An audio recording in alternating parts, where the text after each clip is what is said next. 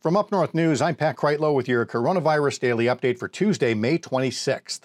Sometime between the production of this podcast and the time you hear it, coronavirus will have taken 100,000 lives in the United States in less than 90 days. The first confirmed U.S. death was on February 29th.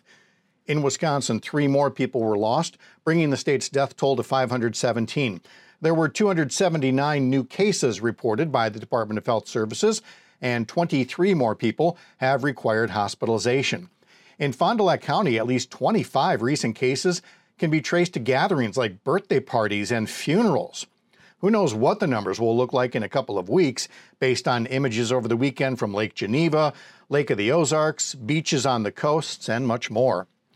In Charlotte, North Carolina, they're seeing a new spike in coronavirus cases, more than 3,000 total so far, but that's not stopping President Trump from demanding the state's Democratic governor guarantee that the arena for this summer's Republican National Convention can be filled to capacity without limits.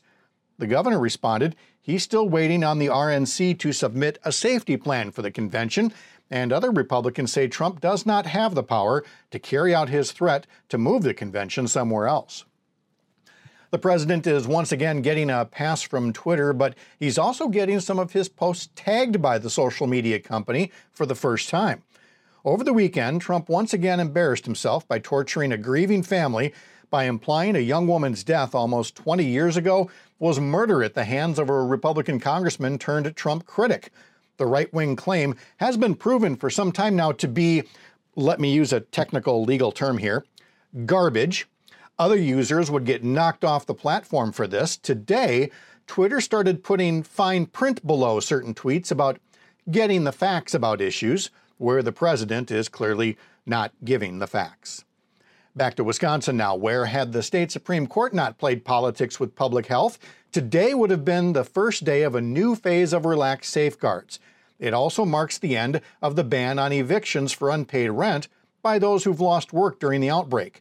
Last week, Governor Evers announced a new renters assistance program, but struggling renters are now in that gray area where the ban has gone away on evictions, but the assistance won't arrive for a while yet. So we'll continue to follow that story. There's an update on our website today. And one more story asks the question, who starts a new business during a pandemic? Well, the answer is the same as any other time, of course. There's ambition, there's optimism, and everybody's got a dream. So over at UpNorthNewsWI.com, you can read Jonathan Sadowski's article about such dream chasers.